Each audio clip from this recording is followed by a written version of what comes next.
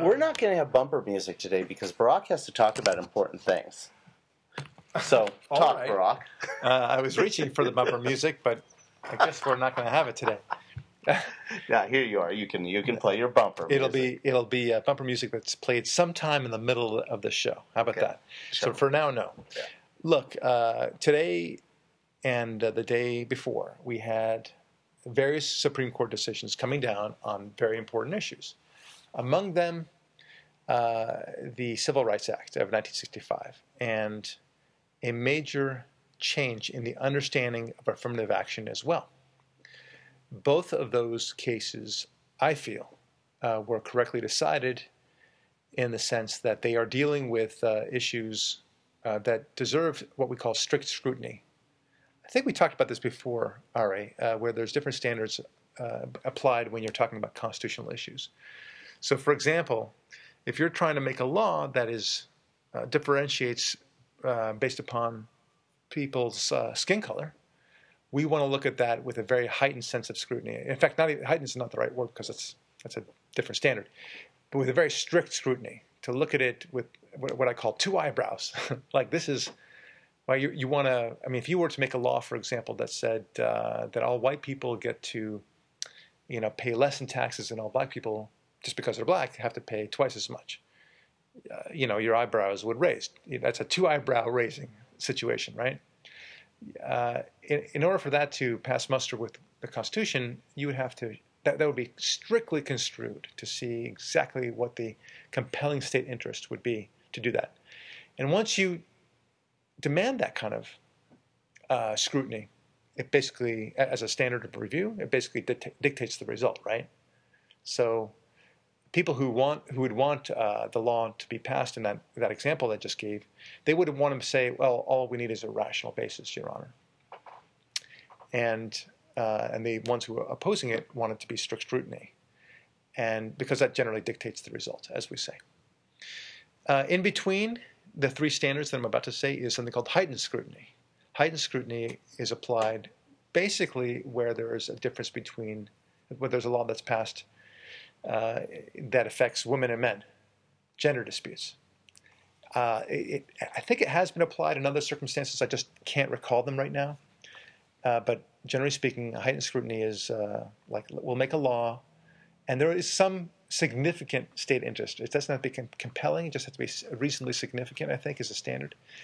And, for example, we have a law that women cannot go around topless on the beach or wherever, for that matter, as much as we Why not? Yeah, why not? Right, exactly right. Well, in some cases you don't want that to happen, right? Car accidents. That's right. But we just don't. Putting that aside, it's just that there are all sorts of societal reasons we don't want that.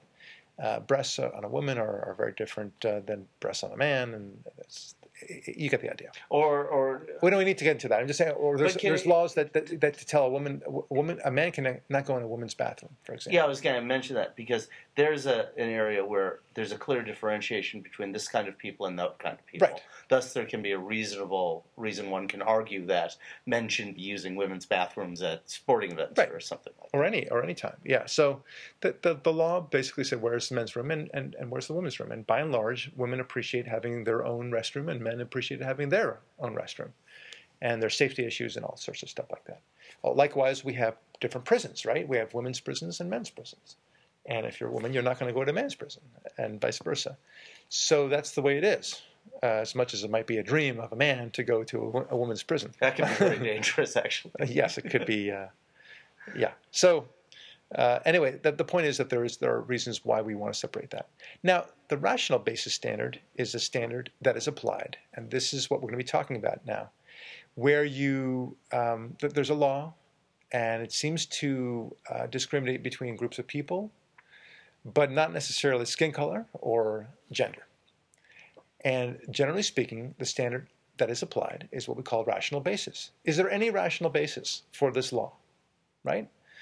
Let's say a law that says that only people over 18 can vote. Okay? That's nothing to do with race. There's nothing to do with women or men. Just there it is. So the difference is those who are younger than 18 and those who are older than 18. Used to be 21.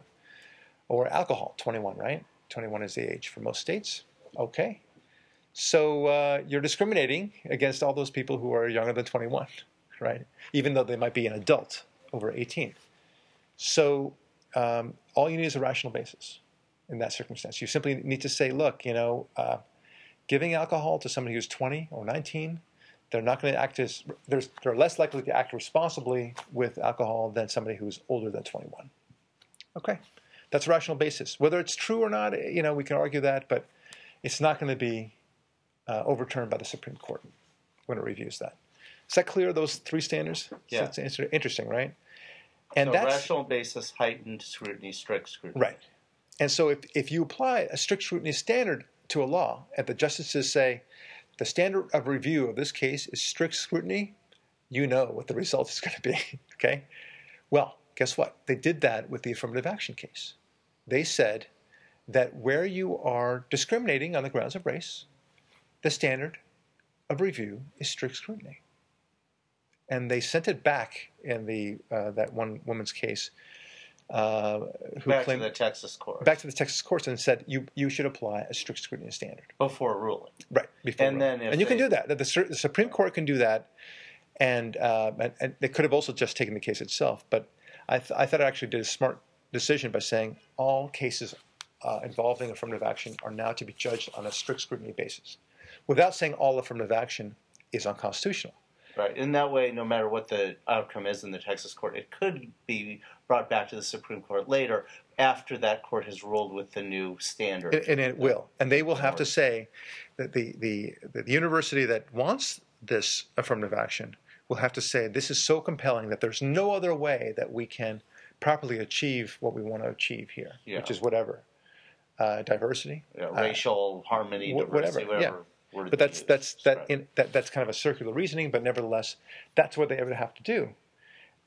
So it's actually a huge victory for those who are against affirmative action, who and those, in my opinion, who are against racism, because it is racism. As John Roberts famously said, the way to end racism on the grounds of skin color is to end racism on the grounds of skin color. Yeah. Right? So that's one thing. Likewise, they did something similar with regard to the Civil Rights Act in 1965. And this is the voting rights provision. The voting rights provision. And they basically said, look, things have changed. It's not 1965 anymore. It's the year 2013. Thank you very much. It is hard to say that there are Jim Crow laws being applied here. With equal effectiveness. With equal effectiveness. Even if you want to make the argument there are Jim Crow laws. Right, and putting aside they're not working as well. Right, and asking the federal government, pretty please, can I have this? That's what this is all about. It's about states' rights, right? Yeah.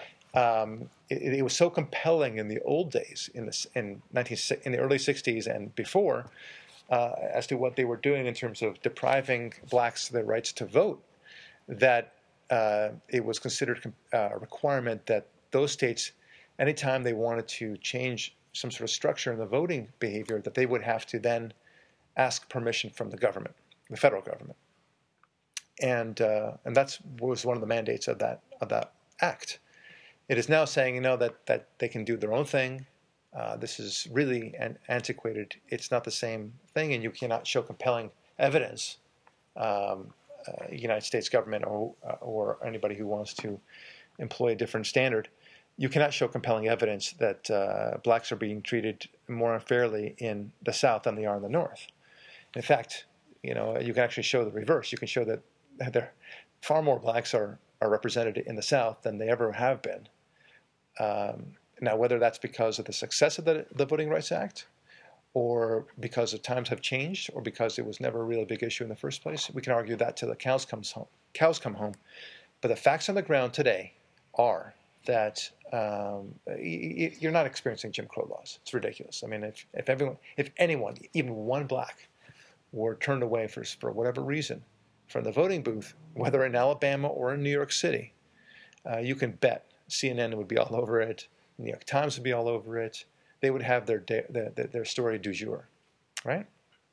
And this was brought, I believe, in regard to changes in voting procedures for voter ID being required to be shown at polling places, which is a reasonable thing that in our modern era can't Right. be made. You can make the argument that's needed at some places. Yeah, to avoid So fraud. it wasn't like election officials were trying to put up some unreasonable barrier to access of voting. Right. If they could show, for example, that they had a sign saying, if you're African American, you need to show an ID. If you're white, no need. Okay. Well, then you have an issue on your hands. If on the other hand you're saying I just need voter ID because I need voter ID To make sure you are who you are, Yeah. just like the And liquor store down the street. And then the response to that has been, at least what I've heard, is that well, it's more difficult for the black community to show ID for whatever reason. I don't get that. I think that's nonsensical. I think it's very easy to obtain an ID, and it doesn't even ask for. It's not even a driver's license. It could be anything to show that you are who you are. So anyway, I think that dog doesn't hunt anymore, and that's the reason why that law came down the way it did. I mean, that ruling came down the way it did. I think it was a good ruling. Those are the two major issues when it comes to equal protection. Sorry, to the Voting Rights Act and also affirmative action. Great. Now we have two other things that came down, and these are interesting. I've read up a little bit on these rulings already. The first one, of course, regarding DOMA, the Defense of Marriage Act. That act, federal legislation, basically said in 1996, signed into law and encouraged by one Bill Clinton. Husband of one Hillary Rodham. That's right. Said, and he'll argue that the reason why he did is because he was forced into it, and it was time. Bill Clinton. I mean, Newt Gingrich took him in a back room, That's pointed an assault rifle at his head, demanded he. Yeah, Defense of Marriage Act. Yeah, while sexually assaulting him. Right. Well, of course, and never mind that Obama himself also supported the Defense of Marriage Act until he was against it. But we digress. The Defense of Marriage Act, or DOMA as they call it, has now been struck down as unconstitutional. And many people who are for gay marriage or for same-sex marriage are thrilled with this. And, I don't know where I stand on this from a procedural point of view. I think that the federal government, I don't quite understand the reasoning behind the ruling, I have to tell you, because it doesn't quite make sense. The federal legislation simply said we will defend marriage in its traditional form, and that the United States government should defend marriage in its traditional form. Okay, so you got that. What's unconstitutional about that? That's not clear. Well, can I tell you what I just read? Because I read an interesting please. thing. This might be the latest news on it. They didn't strike down the Defense of Marriage Act. They just struck down what some are calling a key provision that has to do with receiving federal benefits. Right. So the financial benefits part was struck down in a case that had to do with an estate tax that was applied supposedly now, based on this ruling, unconstitutionally, because if the person was considered a spouse, they would not have had to pay the same tax rate on the inheritance of an estate. Right. But apparently, some have written up to date. You would know better than me as this goes on the next couple of days and these decisions flesh out a little bit more. It seems that the rest of the act, defending traditional marriage in a state in which same-sex marriage is not legal, from a state that has same-sex marriage laws, if a couple marries in one state, crosses state lines, and tries to have the married status in another state, it only applies to federal government financial regulations, nothing else. Right. Hence, if anything, it's only a Pyrrhic victory for the defense of marriage opponents and the gay activist community. Now, and I agree, and there's an equal protection argument I think they made in that regard, and I agree it's not a significant victory. Even less significant is what appears to be a significant victory at first blush, is the Proposition 8 issue. What happened there? Well, the Supreme Court decided that it's not going to really even consider the Proposition 8 constitutionality one way or the other. Why? Because they determined that the underlying couple did not have standing to bring this. Now, the standing issues, it's always interesting because different parties have standing. It means that you're actually hurt by a certain law. So if you are, let's say you're fighting against increases in real property, and you say that that's a violation of law for whatever reason, and they're going beyond the state maximum or whatever it is, and you're not a property owner, and you want to fight on behalf of all property owners. Well, you don't have standing. You need to find somebody who's actually affected by this, and that's what standing is all about. Now, what their logic was behind standing is another issue. I'm not too clear on that, but I do know that they sent it back, not to the appellate court, the Ninth Circuit. They sent it instead back to the original district court judge in San Francisco, the one who struck down it. Now, here's what's really interesting. The law provides that a proposition can only be overturned, not by a judge, but by an appellate circuit decision, or appellate court, for that matter, affirming the lower court's striking down that law. So by basically vitiating the Ninth Circuit and going down back to the circuit judge, the San Francisco judge, you're basically saying that Proposition 8 still stands. I see you're nodding your head. Yeah. That's what you understood. I just read. Yeah. A piece by Ken Kulkowski on the Breitbart site had just written that, which is hilarious because there's all these celebrations happening in different parts of the state today. Right. And they don't understand. The only thing, if anything in their favor that was decided, is that the people going into court to defend Prop 8 on behalf of the voters who voted for it did not have standing because only the state's attorney general team could have gone in, and they're refusing to. But it wasn't, like you said, sent back to the Ninth Circuit. It was sent back to the original trial judge. That's right. So again, it appears to just be a Pyrrhic victory for these highly charged political forces. For instance, on the news, they're announcing that same-sex marriages in California will be able to resume within 25 days or something like that. Right. But they're not mentioning the substance of what you just said. Right. Yeah, it'll be very interesting to see how it plays out. It's like the, I don't know, it's kind of like when somebody thinks that they won the lotto. Oh, I'm sorry. Your ticket had to be redeemed a day ago. Right, exactly. Or that's not a 9, that's a 6. That's a 6, right. That's really funny. Whoops, it's like a scene for The Simpsons. Don't! So after the hangover, after the orgy, they'll see the reality. You mean I shouldn't have maxed out all my credit cards yesterday? No, you shouldn't have. or like I said, speaking about The Simpsons, where there's an episode they were spoofing or parodying the movie The Inception, where they're constantly wondering the guy, in order to understand where he is in reality, he does that little top, and if it tips over, then he knows he's in the real world.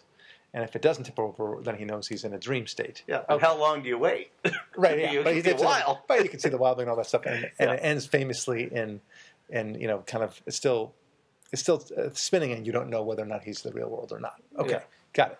So, and in The Simpsons, they decide that they're in one of the dream states, and they go woohoo, and they spin it, and it seems to be okay, and they don't wait long enough, and they think they're in the dream world. Okay, we can go naked bicycling and everything like that. And so they do all these crazy things.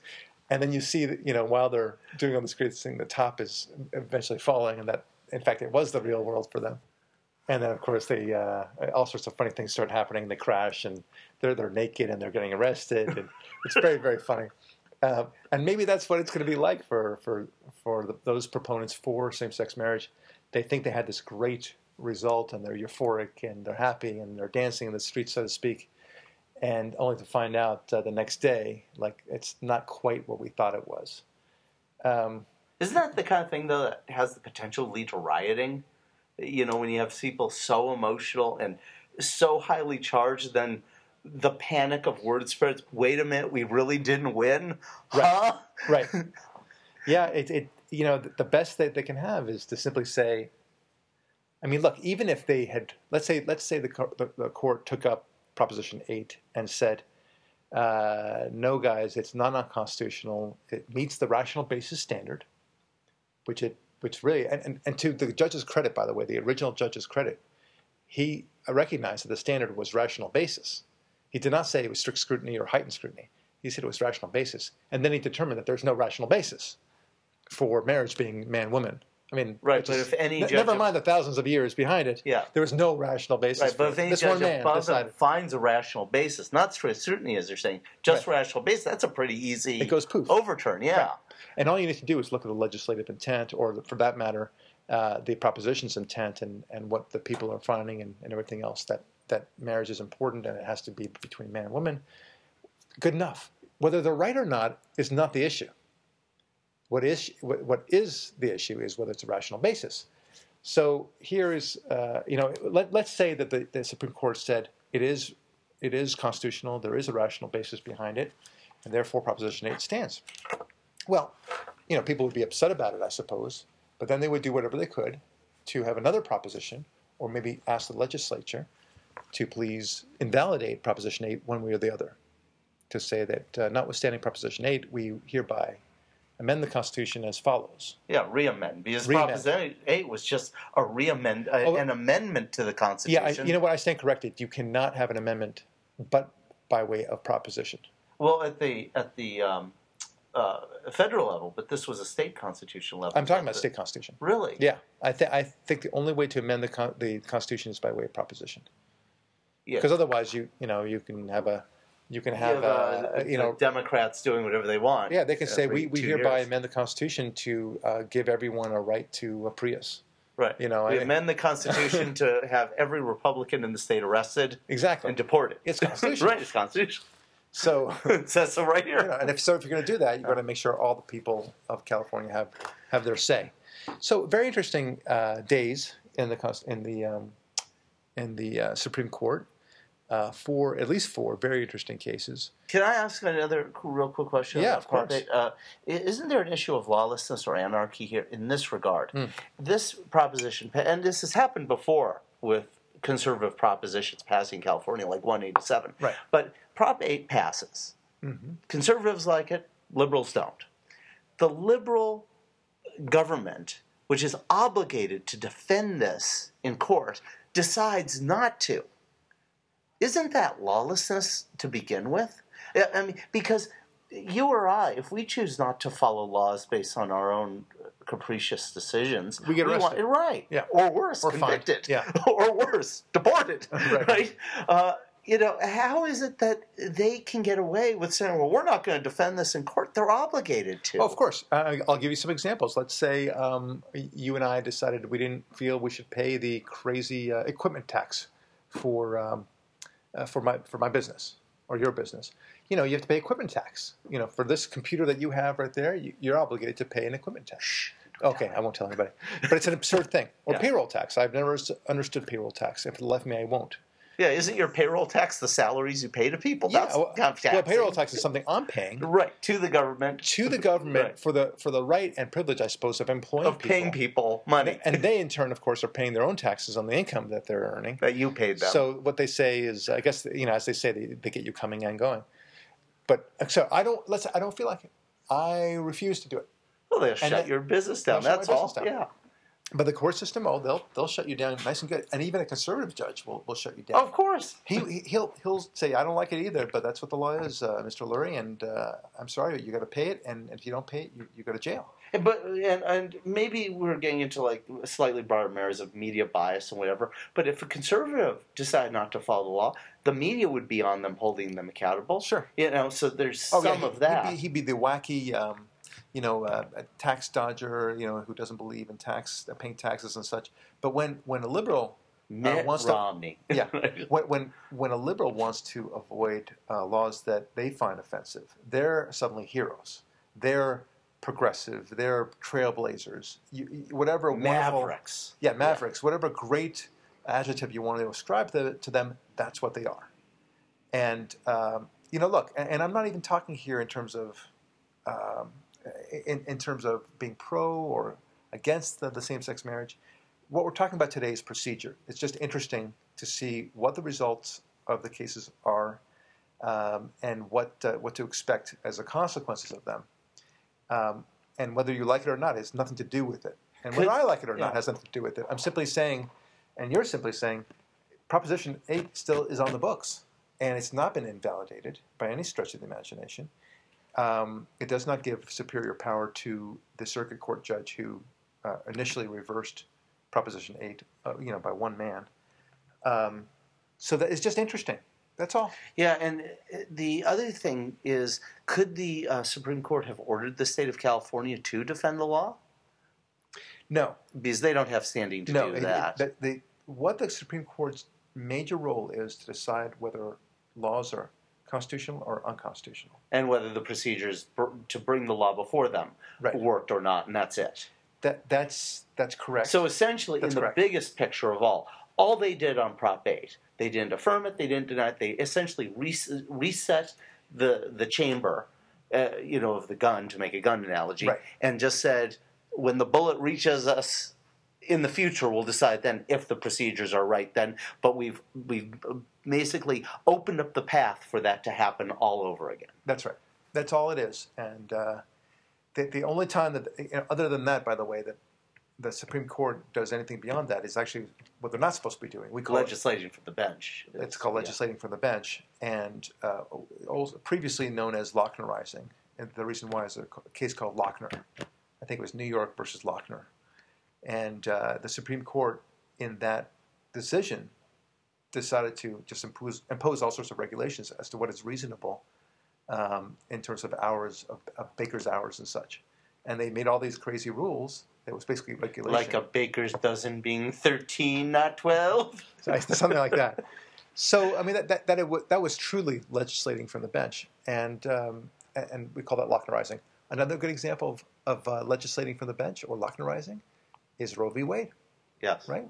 They should have decided whether or not restricting abortion was a violation of the Constitution, and it was not.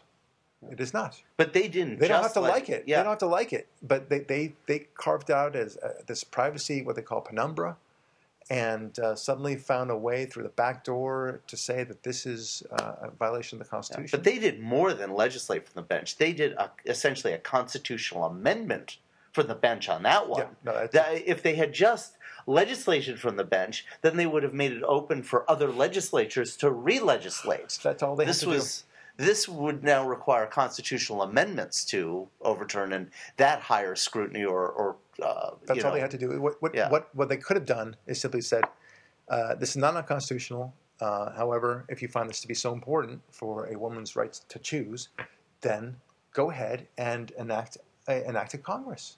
It doesn't have to. I mean, it was crazy.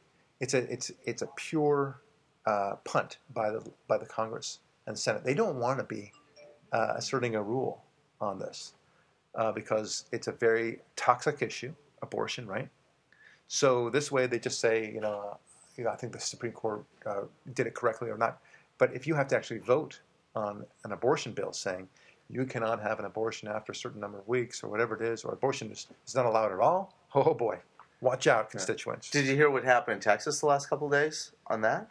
Tell me.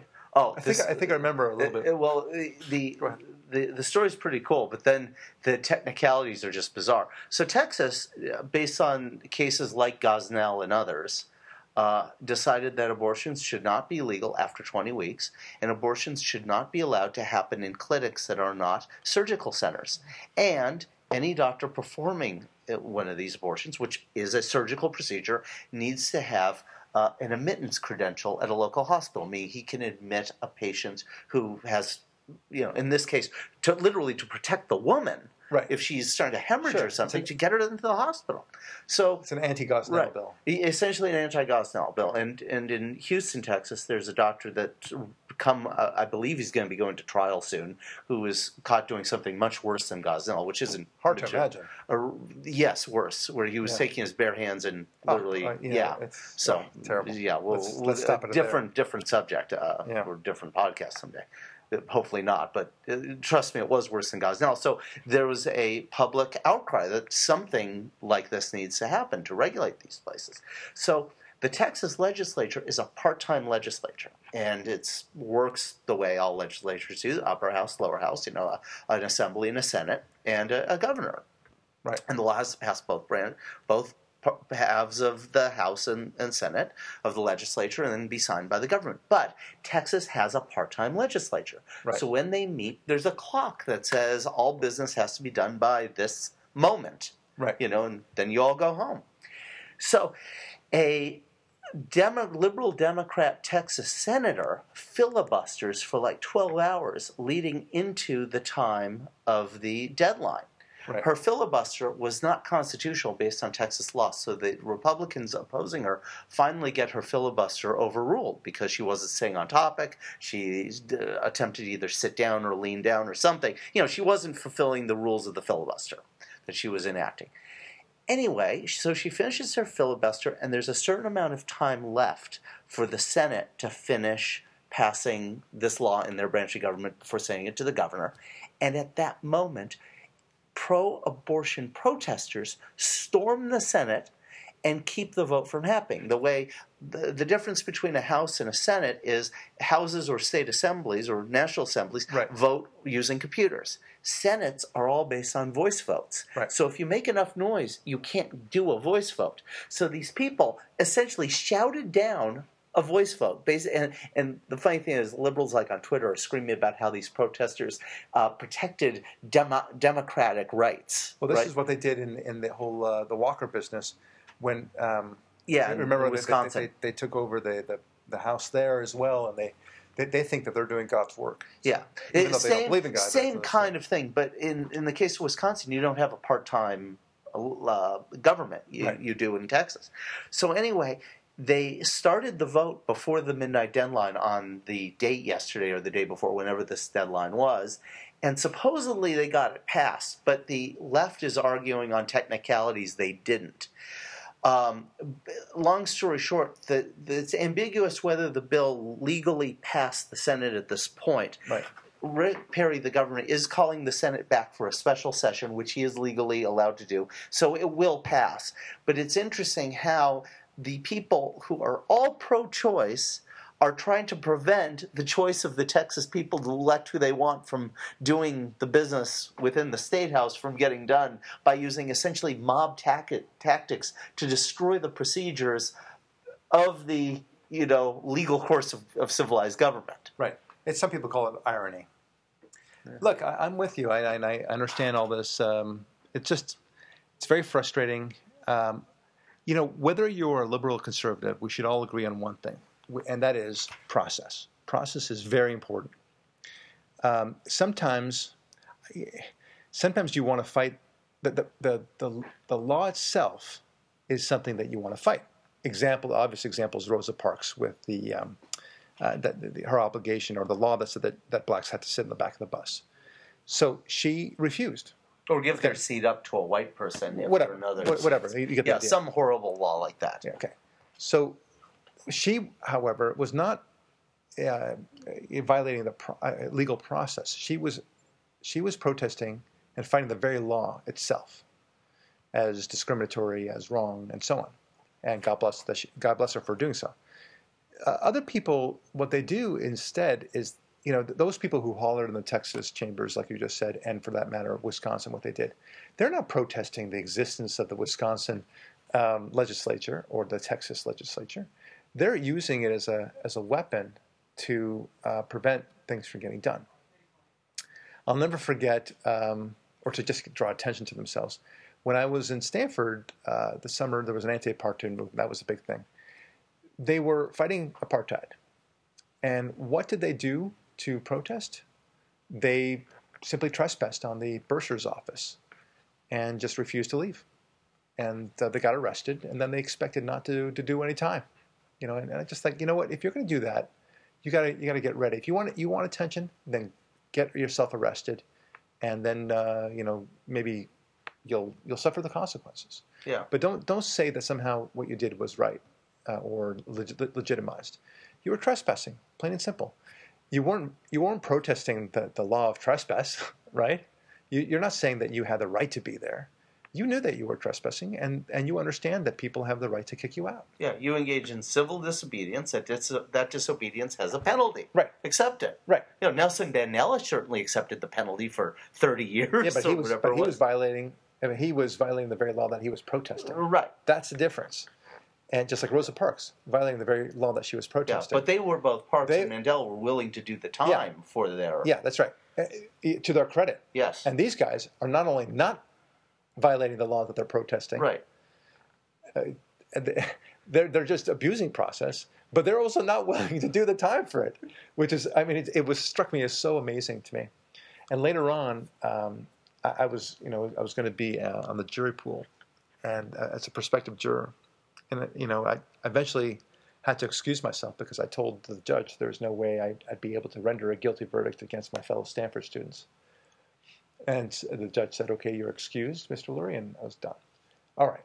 So then I had a job at Stanford, and two of the 9 defendants who were there, they were out on bail. They came by the store, they saw me, and I said, "Oh, I was at your trial, and I was the one who was excused because I'm a fellow Stanford student." And then they said, "Dude, you could have stayed with us, and you could have really helped us there." And I said, "But I was biased in your favor. You heard me when I said it." "It's okay. You didn't have to say that. You could have just, helped us." And I said, "Well, okay. So you would thwart justice to do your justice, right?" I need a scorecard to keep that logic straight. Yeah, that's right. It was kind of crazy. You want me to engage in anarchy, so you can engage in anarchy to fight a law that you want overturned democratically. Right. Yeah, I mean, Dennis Prager once says this. You can always test whether or not your idea is a good one in terms of whether you should do X by simply asking, well, what if everyone did that? Yeah. Right? And if the answer is, well, that'd be mayhem and it would be terrible. Yeah, then perhaps you shouldn't do that. Then you probably should not do that. Yeah. So I loved it when he made that argument over urinating in public. That was just the most, because the imagery of 100 million people everyone at the same time doing it was do it when you feel like it. Yeah. Certainly it would be just very unsanitary, goes without saying, and then also unseemly from a looks, that for the children's point of view, and then it's just wrong all around. It's everything about it is wrong, and that's what a lot of people they do these things. They think they're doing God's work, and they never think, this could be applied against us. What if the conservatives, ran in and refused to allow? I mean, a lot of us are very strongly against abortion, right? I mean, that's a very big issue for a lot of people. They feel this is a violation of God's commandments, and they might be right. And I certainly respect them. Let's put it that way. And if ever there was a cause to go in and stop some legislative body from voting in favor of a woman's, so-called right to choose, that would be it, right? You'd expect a bunch of conservatives to storm that legislative house and say, "Stop the murder! Stop the murdering! Stop the murder!" or shout them down if it's a voice vote. But if that happened, of course, the liberals would say, "Look at these monstrous tea baggers." It would. I mean, the irony, not the irony, the hypocrisy is so dripping. Yeah, I also think you can make the argument on even a more narrow basis on the same issue in this, which is we are both conservatives. We're both as against abortion as one against abortion could be. Mm-hmm. But I would not necessarily want women charged with murder and put on death row for getting an abortion. Agreed. Unless it was an extremely egregious situation, potentially. In other words, yes, it is a murder, but just to be fair to the pro-choice side, there are some mitigating circumstances that make it not O.J. Nicole. There's a difference between criminalizing it and applauding it. Right. There's somewhere in between. Yeah, and just because it's criminalized does not mean it has to be a death penalty case. Right. I think it could be fine. It could be a fine. Right. It could be. But we as a society need to express ourselves that even the voiceless, the unborn, so to speak, they should have a voice. Yeah. But my point is just procedurally with the law. So if, as conservatives, we saw, let's just say, for argument's sake, that California had the exact opposite of what it had now, an extremely staunchly socially conservative governor, super majorities in both state houses of social conservatives, and they started engaging in radical social conservative that was conservatism in law, not in philosophy, but in law, that even turned us off in some ways. Banning adult magazines, making possession of a copy of Playboy a year in jail mandatory.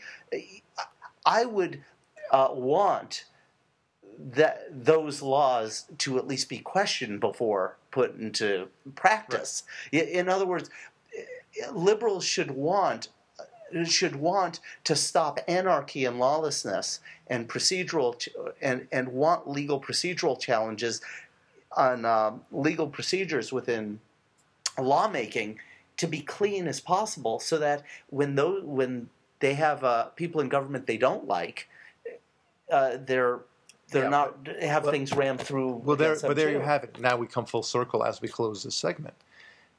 We come full circle because that assumes that people have those people on that side of the coin, that side of the political spectrum, see consequences, that they see the next step. And we were not even joking around. We were noticing ourselves that they're not even noticing what the reality is of the decisions that came down today. They're declaring victory, but they clearly haven't thought it through. Yeah. They want to see what they want to see, and that's a microcosm of a much larger picture about the way the liberals view the world, isn't it? Yes. What's good for the goose is not good for the gander.